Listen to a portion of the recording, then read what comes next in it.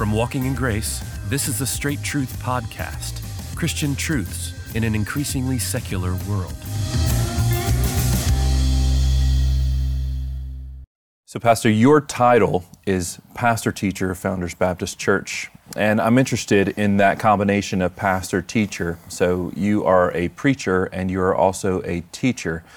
And I think the New Testament does exhort many people to perhaps be teachers, but pastors to be preachers, shepherds, and teachers.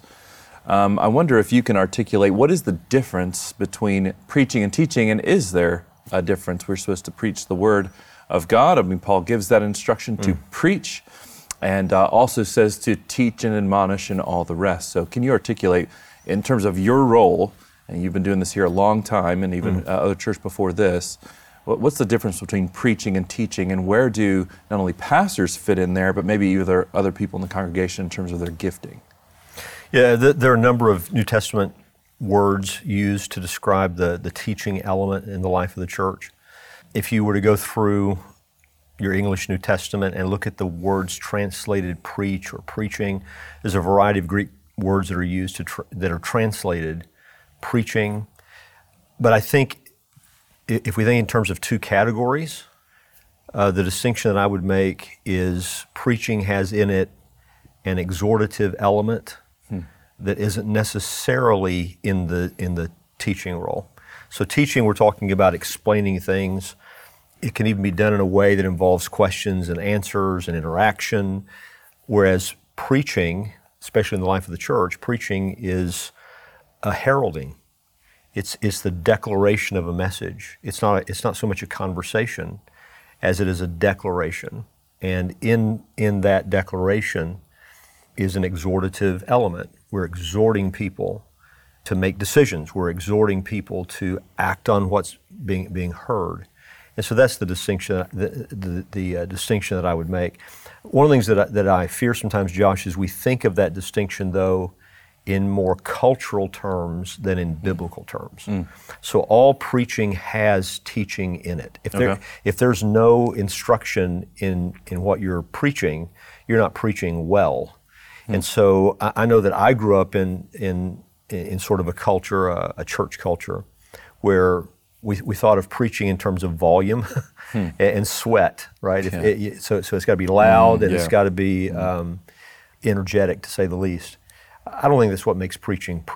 It's not so much the volume of it, but there is an urgency in it. There is a blood earnestness, so to speak, in it, a seriousness, a soberness present in it, because you're speaking to people on their way to eternity, and whatever it is you're teaching them about, you're exhorting them to embrace it. So when I think about preaching and what I'm called to do, and all of us are called to do in the life of the church, I think about 1 Timothy 4:13. 4:13. It says, "Until I come, devote yourself to the public reading of Scripture, to exhortation, to teaching." So read the Word of God, that's reading the Scriptures. Explain the Word of God, that's teaching, and then exhort people to apply it, to embrace it, and to act on it. That's the exhortative element that's present in preaching. So teaching, I think of more in the category of explanation, instruction of various kinds, various settings, various means, including Q&A, question and answer sort of things. Preaching, you're heralding, you're declaring a message, and you're exhorting people to embrace it. Okay, so all preachers are teachers, not all teachers are preachers. That's how I would say it, yeah. Is preaching relegated to the preached word on a Sunday, on the Lord's Day, or do you preach outside of that day as well? Yeah, no, I think there's a sense in which as we share the gospel, we're preaching. Okay. In fact, one of the words translated preaching a lot in the book of Acts is euangelizo, which has to do with evangelism, the declaration of the good news. So we're preaching the gospel as we share with lost people, declaring God's good news concerning His Son. That's a kind of preaching. But in the life of the church, there's that shepherding role, where what we're called to do is feed the Lord's sheep. And so Sunday after Sunday, in our church in consecutive manner as we're going through books of the Bible and preaching verse by verse. There's definitely a teaching element involved where we're teaching the people doctrine. You're reading the Scriptures, explaining the Scriptures, and then you're exhorting them to embrace it. But I would not say that preaching is confined to the pulpit, confined to the church on Sundays. Okay. It's wherever we're serving as heralds, wherever we're declaring the Lord's message. Should we be careful when we use that word, I was preaching, or I preached? Or should it only be in certain contexts? Yeah, I think the only carefulness that I would exhort people to is just to understand what you're saying. Understand what you mean by what you're saying. So, and also understand the cultural use of the terms, that we're not confusing people. If the only way I've heard it in the culture used is from a Sunday, from a pulpit on Sunday, and I tell someone I'm a preacher, they're probably going to misunderstand what I'm saying if I'm not a preacher on Sunday from the pulpit. So just understanding how language works and how people need to understand the definition of what we're saying, understand the meaning of what we're saying, just help people strive to understand what you mean. Is the term preaching relegated to what a man does, what a male does, in terms of the exhortative element? Or, our women went to a women's retreat recently. There was clearly an exhortation from another woman to women there, an exhortative element which included teaching. We wouldn't call that preaching, though, would we? I would not, because of not necessarily because of the way the word's used in the New Testament. I think there's a sense in which a woman is preaching the gospel to other women, right? So she's not to teach or exercise authority over men, but I wouldn't refer to it that way because of the way we've understood the term in our culture. Okay. I think it's a misunderstanding of what a woman is doing. Even as women present the Word of God, they need to glory in how God has made them and what God has made them for. Women are not men, men are not women. And so what we don't want, and I've seen this before, Josh, that women take the Word of God and declare it in a way that, in my opinion, this is an opinion, but it comes across in very masculine terms. Okay. Even as women declare the Word of God to women, there needs to be a glorying in the femininity that God has granted to them. That's a great gift for women, and that needs to be reflected even in the way they exhort others to receive the Scriptures. So I would not use that term because of what we've come to associate it with, preaching. And I think it's absolutely appropriate to say of a woman that she's a teacher of the Word of God to women, and a good teacher, and a gifted teacher, and a useful teacher.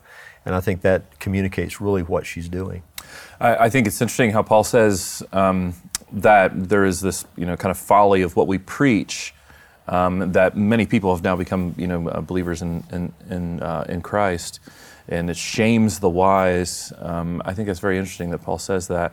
In what way does preaching have a kind of power, for lack of a better term, maybe power that maybe teaching does not?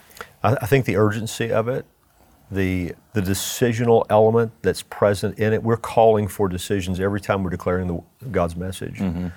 We know that anytime we read the Scriptures or anytime we teach the Scriptures, there's a decision to be made. You can't meet with God's revelation and not make a decision with it. Even just reading the Scriptures at home, what am I going to do with what I just read? But in preaching, that's emphasized.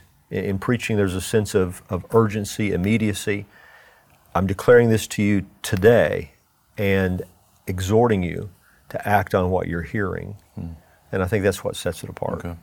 And then lastly, your title, as I said earlier, is pastor teacher. Why not pastor preacher, or is the element tied in there? Why is your title pastor teacher? Well, of course, we're thinking in terms of Ephesians 4, and you find the terms there. There's debate about whether the terms ought to be tied together or not. I happen to think that they are. But the reason for the title is to emphasize the shepherding nature of the teaching of the Word of God, also emphasizing that as a shepherd, as a pastor, my role is not just declaring the gospel. My role is to teach the whole counsel of God. And so in all, as we've already said, in all preaching, there should be a teaching element. And so the pastors, if you look at the qualifications for elders, 1 Timothy 3, for example, they're all to be able to teach. So teaching is required of all elders. Every pastor in our church is a teacher, to this church. And that includes the office of the one who would be the primary preacher or teacher to a congregation. We're all teaching the scriptures to the church, and so that's why a shepherd teacher, that's what we're called to be. Thanks again for joining us for this episode of the Straight Truth Podcast. Now, Straight Truth is listener supported. So if you'd like to find out ways how you can help us to continue to produce this podcast, you can go to our website and find out ways to do that, straighttruth.net.